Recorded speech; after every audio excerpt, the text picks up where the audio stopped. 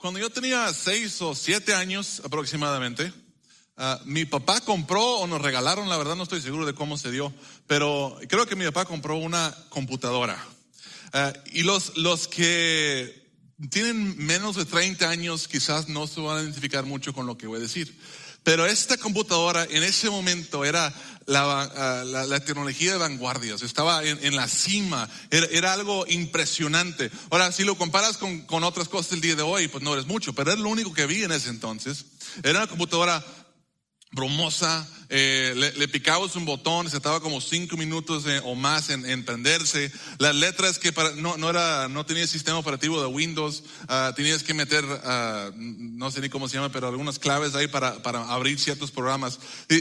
Quizás lo han visto los que son menores en los libros de la historia, pero se parece a algo así. Creo que tengo una imagen aquí de eso, algo así más o menos. Por los que no sabían, esa es una computadora. Así eran antes. De hecho, esta era una moderna. Empezaron mucho más grandes y mucho más lentes que esa. Y yo no lo usaba, no las voy a usar muy poco. Sé que mi papá me enseñó cómo meterme adentro y meter unas claves para poder jugar un juego. Y el juego que yo jugaba se llamaba Digger o Digger. Hay una imagen del juego. Por favor, dígame que no soy el único que reconoce ese juego. ¿Alguien? ¿Hay alguien que sabe de lo que está hablando? Me siento muy viejo. Pero yo jugaba ese juego. Era la vanguardia, era la cúspide de la tecnología en ese entonces. Ahora, años después, no recuerdo cuántos años después, pero recuerdo cuando salió el iPhone. El iPhone, la primera persona que yo conocí que tenía el iPhone era mi tío. Y yo ni siquiera sabía yo que iba a salir un iPhone, no sabía nada de ello. Hasta que de pronto lo vi algo en su mano y estoy, ¿qué es eso que traes ahí? Era algo distinto a lo que yo he visto, nunca he visto, algo similar. Y que me doy cuenta que es un teléfono, que en verdad era más una computadora que un teléfono. De hecho, los teléfonos que hoy les llamamos teléfonos, pero son más computadoras que son teléfonos. Es como 3% teléfono y 97% computadora. De hecho, ya cada vez hablamos menos y menos por teléfono, escribimos utilizando la computadora portátil que tenemos en nuestras manos. Y, bueno, total es que cuando salió eso, me quedé impactado. El hecho que puedes tocar la pantalla y tenía programas y aplicaciones que puedes descargar y juegos y puedes hacer cosas del equilibrio en el teléfono. O sea, y yo había visto computadoras antes, había tenido un poco de experiencias con ellas. Y yo veía en el iPhone un poco de lo que había visto en computadoras. O sea, pues tenía algunas luces y yo sabía que funcionaba de alguna manera igual. Pero algo tan diferente, tan revolucionario, que era algo totalmente nuevo para mí. Yo nunca había visto algo similar. Iba más allá de lo que yo me imaginaba y veía. Comparado con la otra computadora que yo conocía, es totalmente nuevo. Y hoy iniciamos una serie de mensajes. Cuando digo serie de mensajes, es como un mensaje dividido en 4 partes. Y para poder comprender el cuadro completo de lo que voy a estar hablando, lo mejor sería que escucharan las 4 partes. Hoy está dando una introducción a este tema. Y este mensaje, como ya vimos, se llama Totalmente Nuevo. En esta serie vamos a ver cómo lo que Jesús hizo y estableció es algo totalmente nuevo en comparación a lo que existía antes. Y aunque puedes ver, y si sabes de Dios y has leído la Biblia, puedes ver en esta cosa totalmente nueva que Jesús hizo, puedes ver algunas cosas y decir, yo reconozco eso, yo mencionaron eso, yo lo había escuchado de algo anterior. Pero es tan diferente, tan revolucionario, tan original, que es totalmente nuevo en comparación a lo que era antes. Y a algunas personas creo que les van a encantar esta serie de mensajes, porque algunos de ustedes van a estar escuchando las cosas que voy a compartir y van a decir, yo sabía que algo que estaban diciendo como que no cuadraba, o algo que practicaban y algo que veían en la iglesia y leían acerca de Jesús y sus palabras y lo veían las prácticas de algunas personas en las iglesias y van a decir, yo sabía que algo no cuadraba y que algo no estaba bien. Y quizás yo creo que por medio de esta serie vas a poder señalar específicamente qué es eso que tú habías notado. Algunas otras personas Les va a gustar, pero les va a volar los sesos, es lo que quiero decir. O sea, va a ser algo revolucionario porque no hay una categoría actual en tu mente para lo que les voy a decir. Es tan diferente a lo que habían pensado o cuestionado antes, que es como que no sabía. Esto es totalmente nuevo para mí. Y para algunas otras personas todavía va a ser incómodo quizás. Para algunos va a ser retador, desafiante, porque los va a llevar a evaluar algunas de las creencias, las prácticas y las tradiciones que han aceptado y han como verdad y han estado haciendo por muchos años, quizás toda su vida. Pero creo que si realmente nos prestamos a escuchar, a pensar con pensamiento crítico y mantenemos una mente abierta en este proceso, creo que a todos nos va a ayudar a entender qué es el propósito de lo que Jesús estableció en esta cosa que nosotros llamamos la iglesia. De qué se trata, cómo debería de ser. Y creo que nos va a ayudar a poder identificar las cosas que necesitamos ajustar, algunas cosas que necesitamos quitar de a tiro y otras cosas que necesitamos implementar que se han dejado de hacer. Y creo que vamos a poder entender cuál es el propósito en general mejor de Dios para nuestras vidas. Si has estado en la iglesia por algunos años, y cuando digo quizás 20 años, y si no has estado en la iglesia 20 años, pero has prestado atención a la iglesia alrededor del mundo, quizás han notado que en los últimos 20, 25 años algunas cosas han cambiado dentro de la iglesia. Algunas cosas no son las mismas. Y yo creo que esto en parte es una corrección de alguna manera que se ha estado haciendo. Como que la iglesia en algunas áreas está volviendo a algunas cosas que ha identificado que necesita cambiar. Ha dejado algunas cosas y está volviendo a algunas cosas. Ahora, como en todos los cambios y todas las cosas así, algunas personas pueden pasarse en la corrección de algunas cosas y otras personas no llegan lo suficiente lejos y nadie queda en el lugar perfecto quizás. Pero creo que mucho es lo que hemos estado viendo alrededor del mundo en la iglesia cristiana es algo de eso, algo de esa corrección. Por un ejemplo, los templos se ven diferentes de lo que se veían antes. Hay construcciones más modernas, luces movibles, parece muchas veces más un concierto. No estás viendo personas en túnicas y un coro grande y el órgano. Las cosas han cambiado dentro de la iglesia. Algunas personas les puede gustar y otras personas quizás no. Pero la verdad es que ha habido un cambio. Las iglesias ya no son, las nuevas no son catedrales lujosas y lleno de todo tipo de cosas que cuestan millones y millones de pesos o dólares incluso construirlas. Son diferentes. Y hace poco una persona entró a nuestra iglesia y dijo a la persona que le había invitado a Conexión Live, dijo: ¿esta es la iglesia? Parece más un bar o un Starbucks que una iglesia. y yo digo, qué bueno, porque nunca se han preguntado por qué una iglesia debe verse como una iglesia. ¿Acaso eso es un mandato de Dios? ¿Dónde sacamos eso? La iglesia debe verse de cierta manera. Un lugar donde se reúnen los creyentes en Jesús debe verse de cierta manera. ¿Dónde sacamos eso? Si ya te has preguntado eso, o quizás te estás preguntando ahorita mismo porque te lo estoy sugiriendo, vamos a hablar un poco de eso en este contexto. Vamos a contar la respuesta a algunas de esas cosas. La gente en las iglesias hoy se ven diferentes a lo que se veían antes. Ya no tienes que venir con una corbata y un traje. Gracias a Dios por eso. Y más con estos calorones que sufrimos aquí en Nuevo León. Mujeres no tienen que venirse en vestido si no quieren. Si quieren, bien. Y si no quieren, está bien. No tienen que venirse en taconadas si no quieren venirse en taconadas. Yo pensé que las mujeres me gritaran amén. Pero no, aparentemente les gusta eso, no sé. Está bien. Algunas personas se pueden levantar y venir tal como eres, recién levantada de la cama, puedes venir a la iglesia. Algunas personas lo hacen y son bienvenidos. Bienvenido a la iglesia. Se ve que te acabas de levantar, pásale. Las cosas son diferentes. El que está acá arriba en este escenario similar a esta, no estoy en una túnica, una vestidura diferente que me distingue de las otras personas. Es ropa normal. Se siente diferente en las iglesias. Hay música moderna. Es un poco menos extraño, menos menos tradiciones, liturgias. No se necesita un doctorado en teología para entender lo que la persona que está hablando está diciendo. Las cosas han cambiado y la gente se comporta diferente.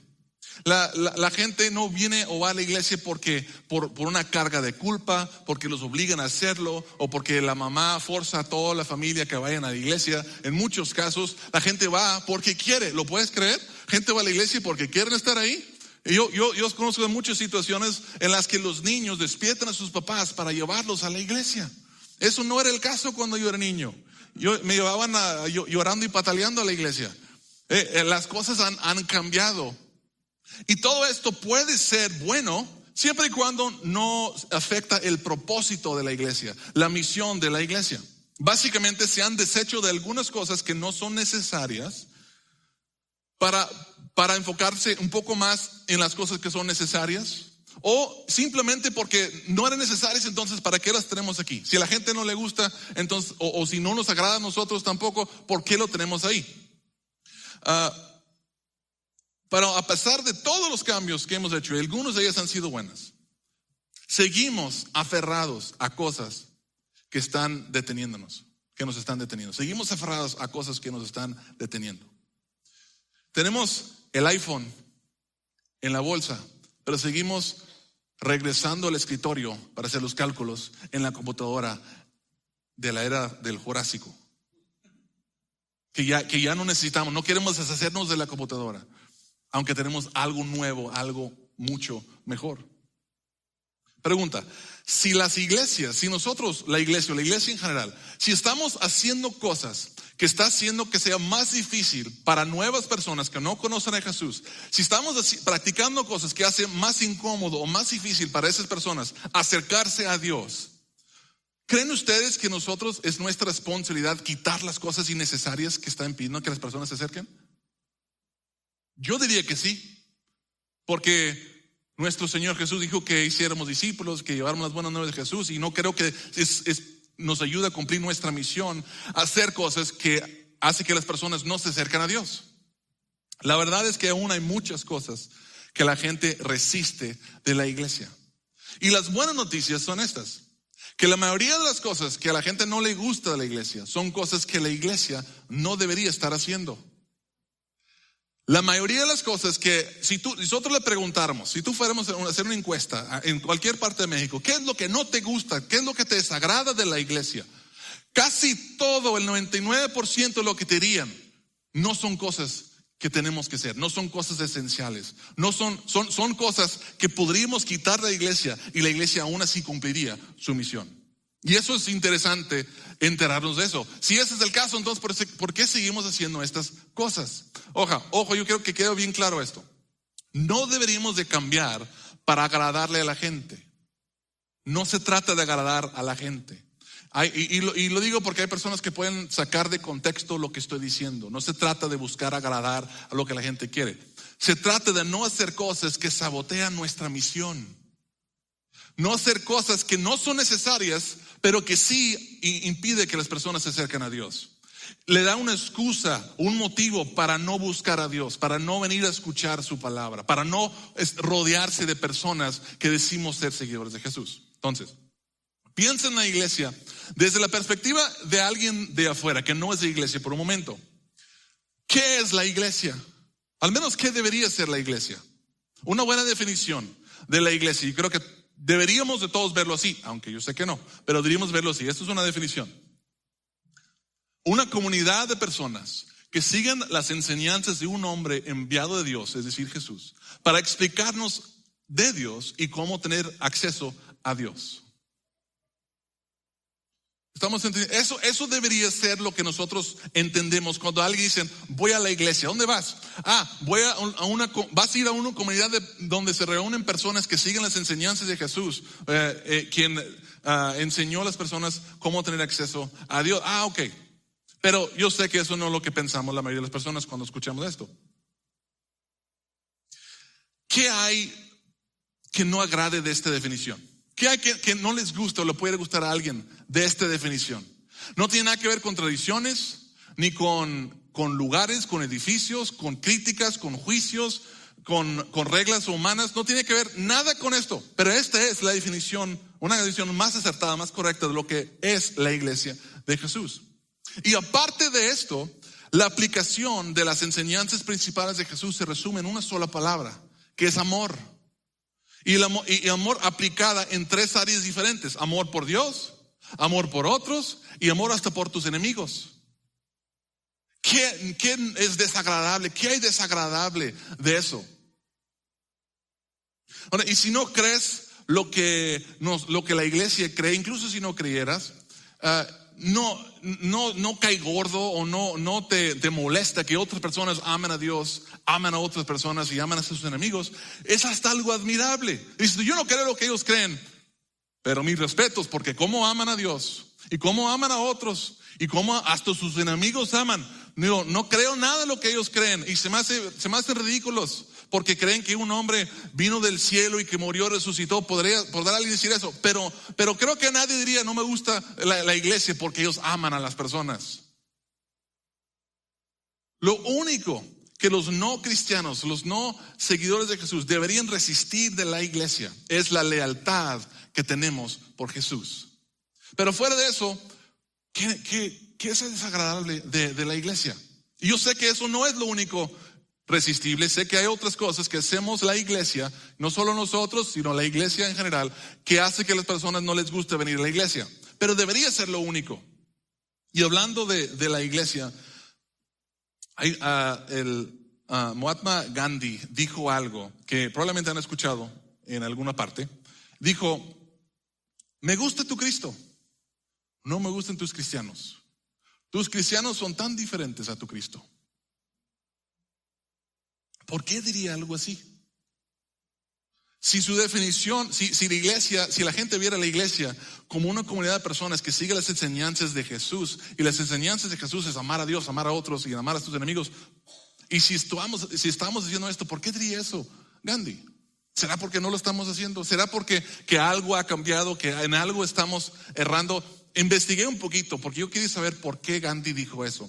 Y resulta que cuando Gandhi era joven y estaba estudiando el hinduismo, se encontró, alguien le regaló una copia del Nuevo Testamento y se puso a leer los evangelios y empezó a leer acerca de Jesús. Y le fascinó y le creó mucha curiosidad y quería saber más acerca de Jesús. Y fue a la iglesia, una iglesia ya donde es él, en la India, donde al querer entrar y escuchar acerca de Jesús, los sugieres en la puerta lo detuvieron y dijeron, no puedes entrar aquí porque tú eres de otro nivel, de una casta diferente, inferior, y solo la gente de cierta casta, cierto nivel puede entrar a la iglesia. Si eso me hubiera pasado a mí cuando yo estaba buscando entender y comprender a Jesús y sus enseñanzas, ¿saben qué? Yo creo que hubiera dicho lo mismo que él dijo. Pero ¿por qué sucede esto? Gandhi no estaba molesto o no estaba en desacuerdo con las enseñanzas de Jesús. Estaba en desacuerdo porque la iglesia estaba haciendo cosas que Jesús nunca dijo que hicieran. Estaban yendo completamente en contra de algunas de las cosas que Jesús dijo que debería de hacer. Pero no siempre fue así. La iglesia no siempre fue así. Durante los primeros 300 años aproximadamente la iglesia estaba haciendo las cosas bien. Básicamente la única cosa que alguien pudiera quejarse de la iglesia era por su pasión y su fe en un tal Jesús que creían que había muerto y resucitado y que era Rey de Reyes y que era el único camino a la salvación hacia el Padre. Pero fuera de eso no había nada desagradable. Al contrario, la iglesia era tan bueno amando a Dios, amando a otros y hasta sus enemigos, que eran conocidos en todo el mundo por su amor, su servicio y su generosidad. Eso era cuando alguien pensaba en los cristianos, a quienes el nombre cristiano significa pequeños Cristos, lo estaban identificando con el servicio y el amor de su Señor Cristo.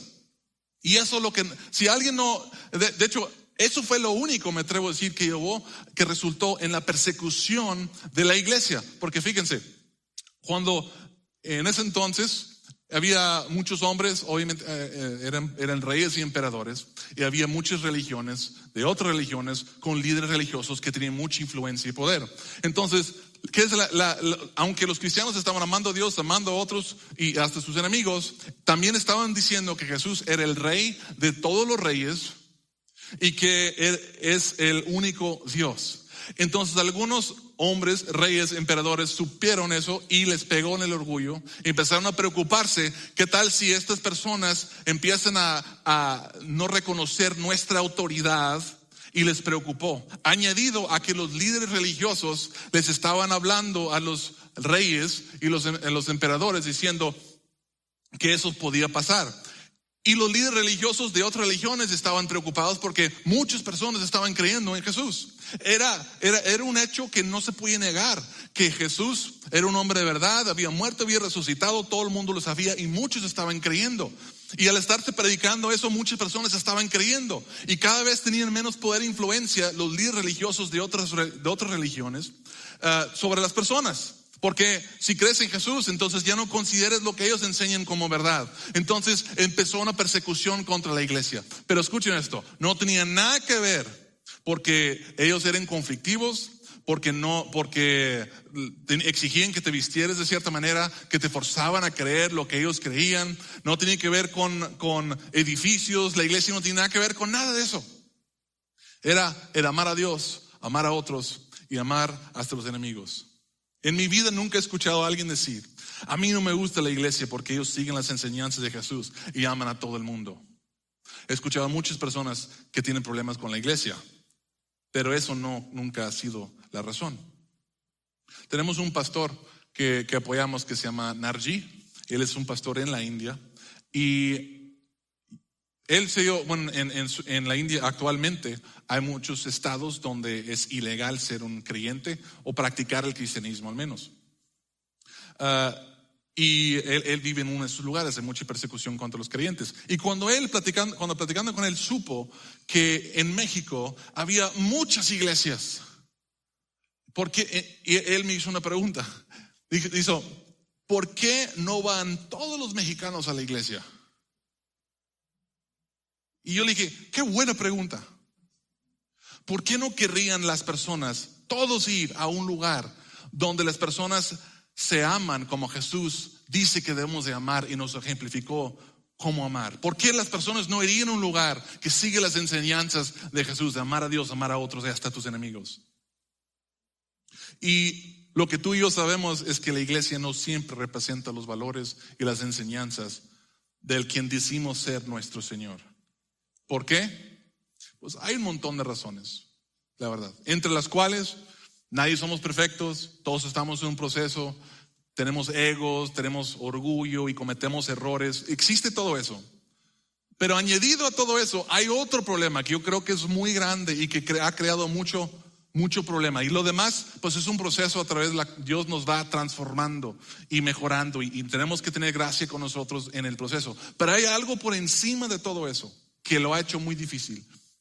Y lo que vamos a descubrir en esta serie es que las personas resisten a Dios y a la iglesia no por las cosas nuevas que Jesús estableció, sino por las cosas antiguas que Jesús había quitado, pero el hombre volvió a meter. Y si no saben de qué estoy hablando, de eso voy a estar hablando principalmente el día de hoy. Para explicar esto, necesito hablarles acerca del modelo del templo. Digan, el modelo del templo. Ustedes saben qué es el modelo del templo, aunque no saben que saben. Porque lo han visto y lo hemos visto todas nuestras vidas en todos lados. El modelo del templo representa básicamente todas las religiones antiguas. Egipcio, Asiria, Roma, Babilonia, judíos, etc. Y la gran mayoría de las religiones actuales.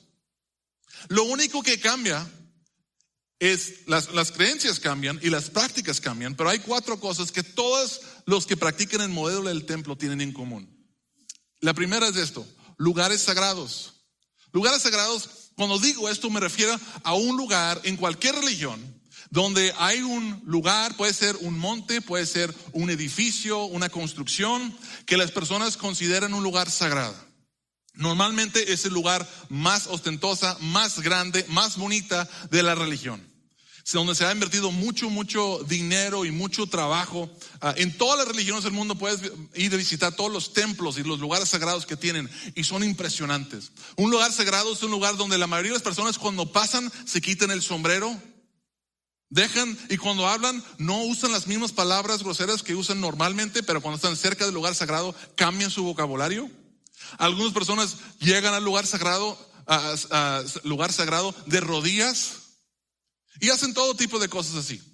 En todas las religiones existe, en la mayoría ahí está el modelo del templo y tienen lugares sagrados. Número 2, tienen textos sagrados. ¿Tú sabías eso? Todas las religiones tienen sus textos sagrados. En el cristianismo es la Biblia. En el judaísmo es el Torah. En el Islam es el Corán. Y todas las religiones tienen sus textos sagrados, ¿no? Y eso contiene la instrucción divina para llegar al cielo, básicamente, resumiendo eso. Y luego existen los hombres sagrados. Los hombres sagrados son las personas que normalmente los distingues por su vestimenta, porque ellos se paran en el lugar sagrado y abren los textos sagrados y le dicen a las personas lo que significan. Están los hombres sagrados. Y luego están los seguidores fieles. Todas aquellas personas que creen en esa religión. Básicamente, resumiendo, hay lugares sagrados donde están los textos sagrados que son interpretados por el hombre sagrado. Y ellos le dicen a los seguidores sinceros cómo vivir, amenazándoles con el infierno o la ira de Dios o algo así si no hacen caso a sus instrucciones. ¿Están conmigo? ¿Tiene sentido lo que estoy diciendo?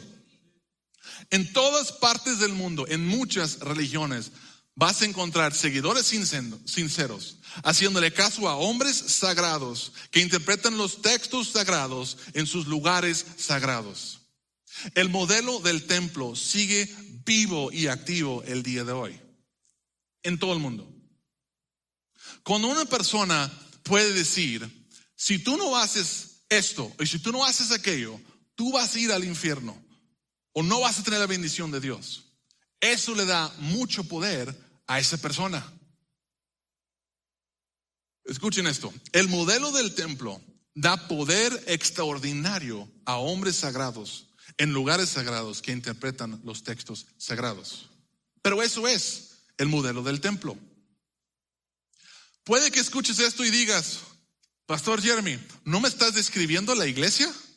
¿No es eso lo que hacemos todas las semanas? Venimos el domingo al lugar sagrado, donde un hombre sagrado interpreta las escrituras sagradas y los seguidores sinceros o fieles hacen caso, y si no obedecemos nos amenazan, si no diezmamos suficiente o si no hacemos lo que decimos nos amenazas con el infierno o que no va a haber la bendición de Dios. Si pensaste eso, te voy a decir por qué. Es porque en algún momento de la historia de la iglesia, ese modelo del templo que es tan persistente, hombres, quizás bien intencionados algunos de ellos, fueron arrastrando partes del modelo del templo y lo volvieron a meter adentro de lo que Jesús había hecho, que era totalmente nuevo, revolucionario y diferente.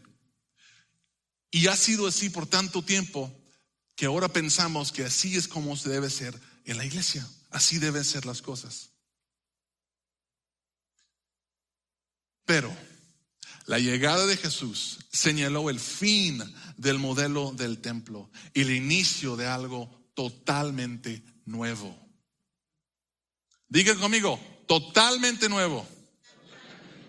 Ese es el punto principal del mensaje de hoy. Esto es solo la introducción. Jesús vino y terminó con el templo, el modelo del templo. Y lo que ha establecido es algo totalmente nuevo. No solamente para los judíos, era algo totalmente nuevo y es para todo el mundo. De hecho, antes de ascender al cielo, Jesús le dijo a sus discípulos, esto que les he enseñado, lo que han visto, lo que les he enseñado, vayan y hagan discípulos de todas las naciones, porque esto que es totalmente nuevo que estoy diciendo no es para los judíos, no es para Israel, es para todo el mundo. Esto es nuevo. esta cosa totalmente nuevo que estoy hablando Jesús, que es del que estoy diciendo, dice Jesús, ya no habrá más lugares sagrados. Eso es del modelo del templo. Ya no hay lugares sagrados. Jesús dijo, ustedes son sagrados, ustedes son santos. Hechos 17:24 dice, el Dios que hizo el mundo y todo lo que hay en él es Señor del cielo y de la tierra. No vive en templos construidos por hombres. En otras palabras, no hay lugares sagrados donde resida la presencia de Dios. Pero 1 Corintios 6:19, hablando el apóstol Pablo, dice, ¿acaso no saben que su cuerpo es templo del Espíritu Santo, quien está en ustedes y el que han recibido parte de Dios? Ustedes, no hay lugares sagrados, hay personas sagradas.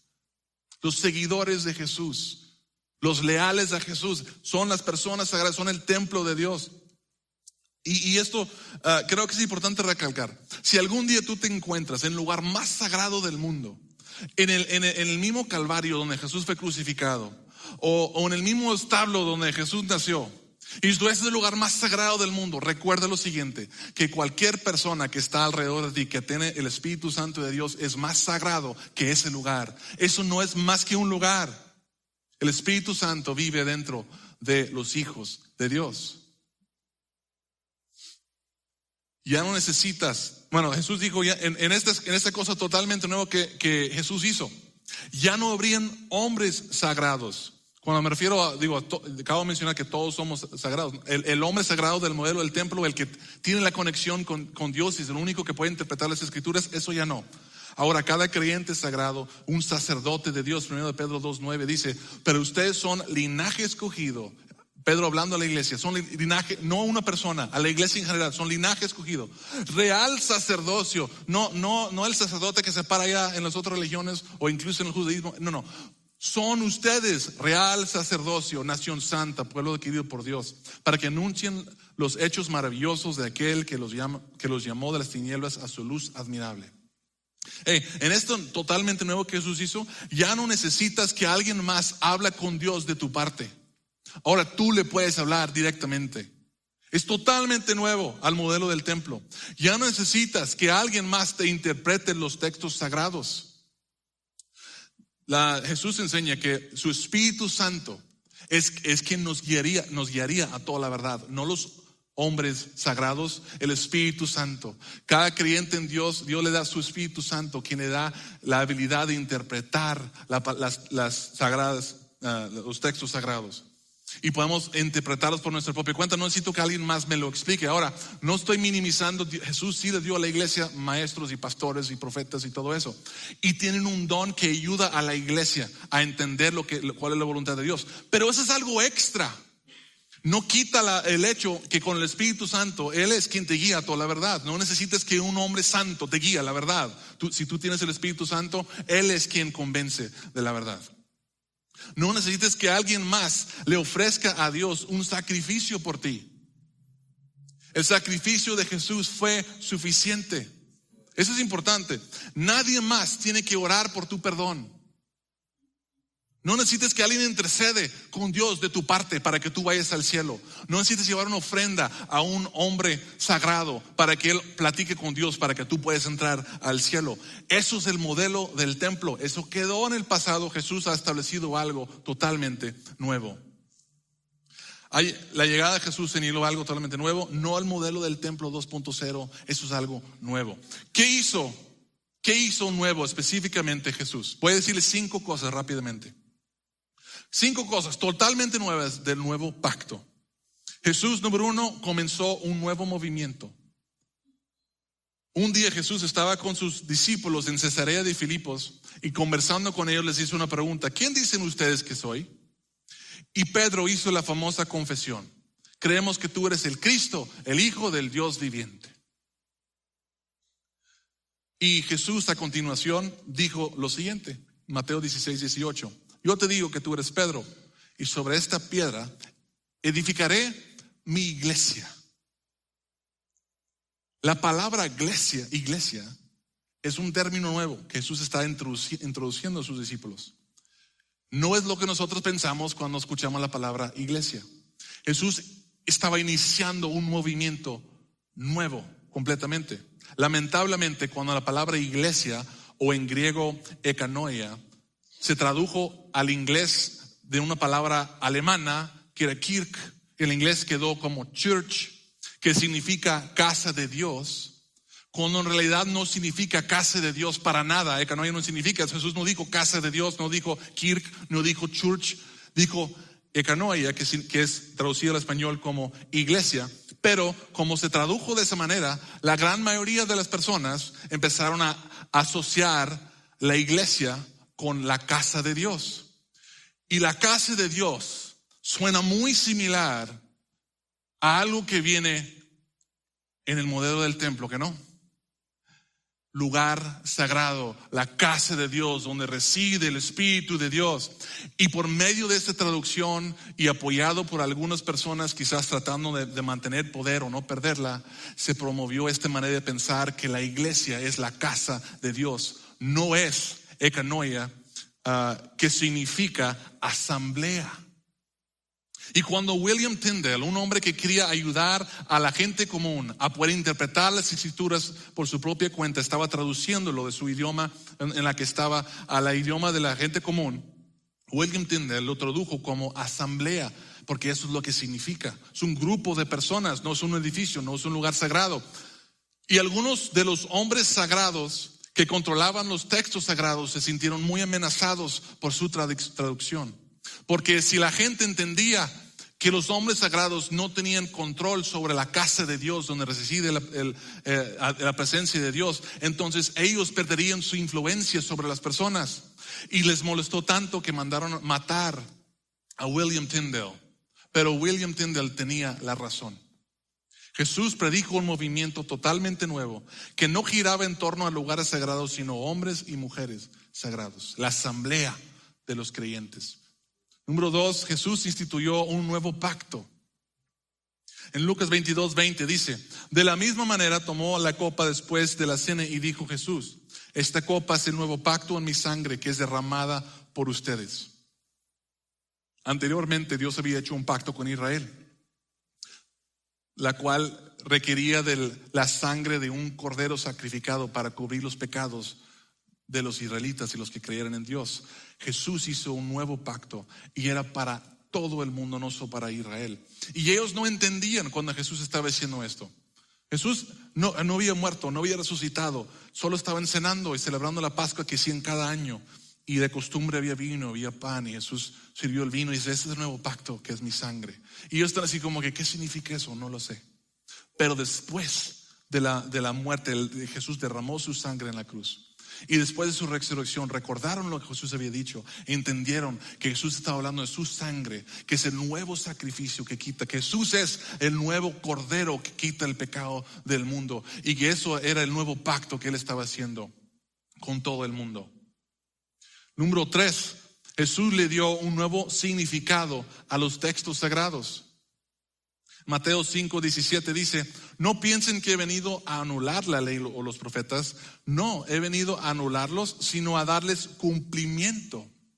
En otras palabras, Jesús dijo algo, y esto es algo fuerte. Imagínate que alguien te diga eso. Toda la ley, dice Jesús, toda la ley apunta hacia mí. Yo cumplo lo que todos los profetas dicen. Yo soy de quien escribieron los profetas y yo cumplo todo eso.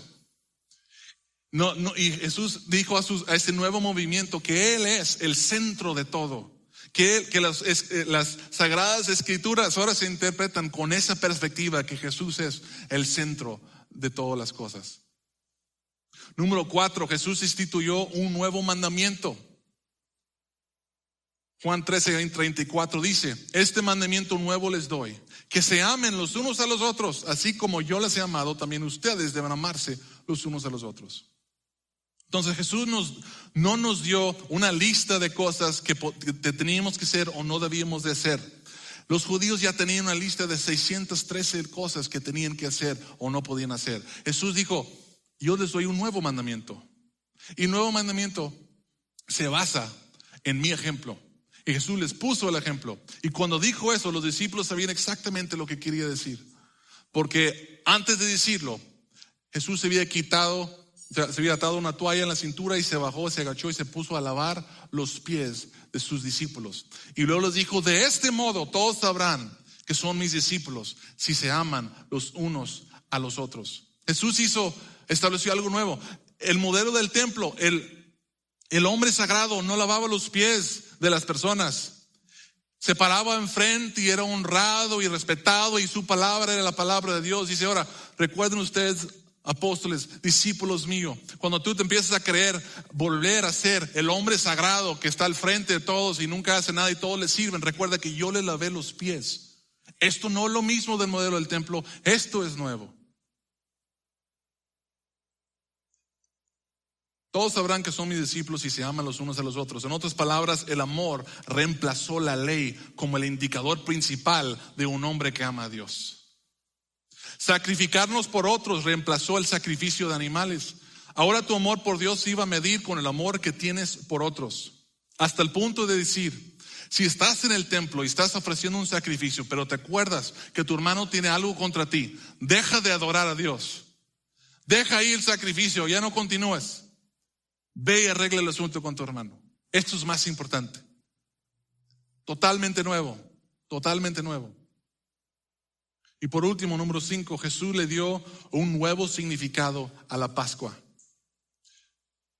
Nosotros no entendemos lo revolucionario que fue lo que Jesús dijo durante la última cena, porque nosotros no somos judíos. Yo quiero rápidamente, recuerden esto, los israelitas tenían algunos 1500 años celebrando la Pascua de cierta manera. Tienen muchos años, mucho tiempo. Lo celebraron de una manera y era para recordar cuando Moisés llegó obedeciendo a Dios, hizo un milagro y todos salieron de Egipto. Fue cuando Dios liberó a Israel. Entonces Jesús lo que dijo, nosotros no tenemos toda esa trayectoria. Fue algo tan revolucionario, tan fuerte. Sería como nosotros, imagínate que nosotros que tenemos 2000 años celebrando, con los cristianos celebrando la Pascua por la resurrección de Jesús, por eso lo celebramos ahora nosotros. Pero imagínate que con toda esta tradición saliera un hombre, el hombre que tú quieras, y que dijera: ustedes ya no van a celebrar la Pascua por la resurrección de Jesús, ahora lo van a celebrar en memoria de mí. ¿Cómo reaccionarías tú? ¿Qué? Perdóname, ¿entendí bien? ¿Estás bien? Lo que Jesús dijo, estaba diciendo eso, fíjense. Esto es totalmente revolucionario. Dice: también tomó pan y después de dar gracias lo partió, se lo dio a ellos y dijo: este pan es mi cuerpo, entregado por ustedes. Hagan esto en memoria de mí. O sea, cada vez que celebran la Pascua, hagan esto en memoria de mí. Y así Jesús está diciendo que la iglesia que él estaba estableciendo se trataba de algo totalmente nuevo de lo que la religión, el modelo del templo era antes. La llegada de Jesús señaló el fin del modelo del templo, el inicio de algo totalmente nuevo. Ya no hay más lugares sagrados, ya no hay gente más sagrada que otras que controlan el acceso a Dios y las sagradas escrituras. Toda la ley se resume en un solo verbo con 3 aplicaciones: ama a Dios, ama a otros y ama a tus enemigos. Lo que Jesús comenzó era totalmente nuevo y era algo increíble. Y después de la resurrección, la iglesia arrancó de una manera increíble. Vamos a hablar más de esto la próxima semana. Pero en algún momento, algunos hombres volvieron a mezclar algo de lo viejo con lo nuevo que Jesús había hecho. Y esto ha venido deteniendo y frenando y desviando la iglesia de su misión por muchos años. Lamentablemente aún persiste la influencia del modelo del templo el día de hoy. Todos lo hemos experimentado. Y esta es la razón principal por la cual la iglesia sigue resistiendo a Jesús, sigue resistiendo a la iglesia. Pero con la ayuda de Dios, nosotros podemos cambiar eso. Podemos volver a lo nuevo que Jesús había establecido. Vamos a hacer nuestro mayor esfuerzo para quitar el modelo del templo, de la iglesia de Cristo, para que podamos ser la asamblea que Jesús estableció, para que podamos cumplir la misión que Él nos ha dado de ser discípulos de todas las naciones. ¿Cómo lo vamos a hacer? Necesitan regresar la próxima semana para saberlo. Así que nos vemos la próxima semana. Pero antes de irnos, yo quiero orar por y junto con ustedes para que Dios nos enseñe como iglesia a entender esto, que su Espíritu nos ayude a entenderlo y nos ayuda a saber cómo tenemos que aplicarlo, qué tenemos que hacer cada uno de nosotros para ser la iglesia nueva que Cristo nos creó para ser. Vamos a orar. Padre, te amamos, damos gracias por tu palabra, gracias por Jesús, por su sangre, por todo lo nuevo que Él inició.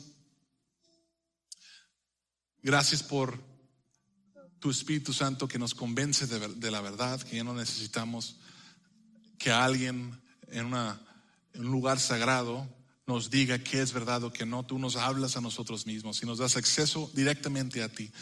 Y ahorita venimos ante ti como iglesia, pero también como individuos, gente buscando la verdad y buscando hacer tu voluntad.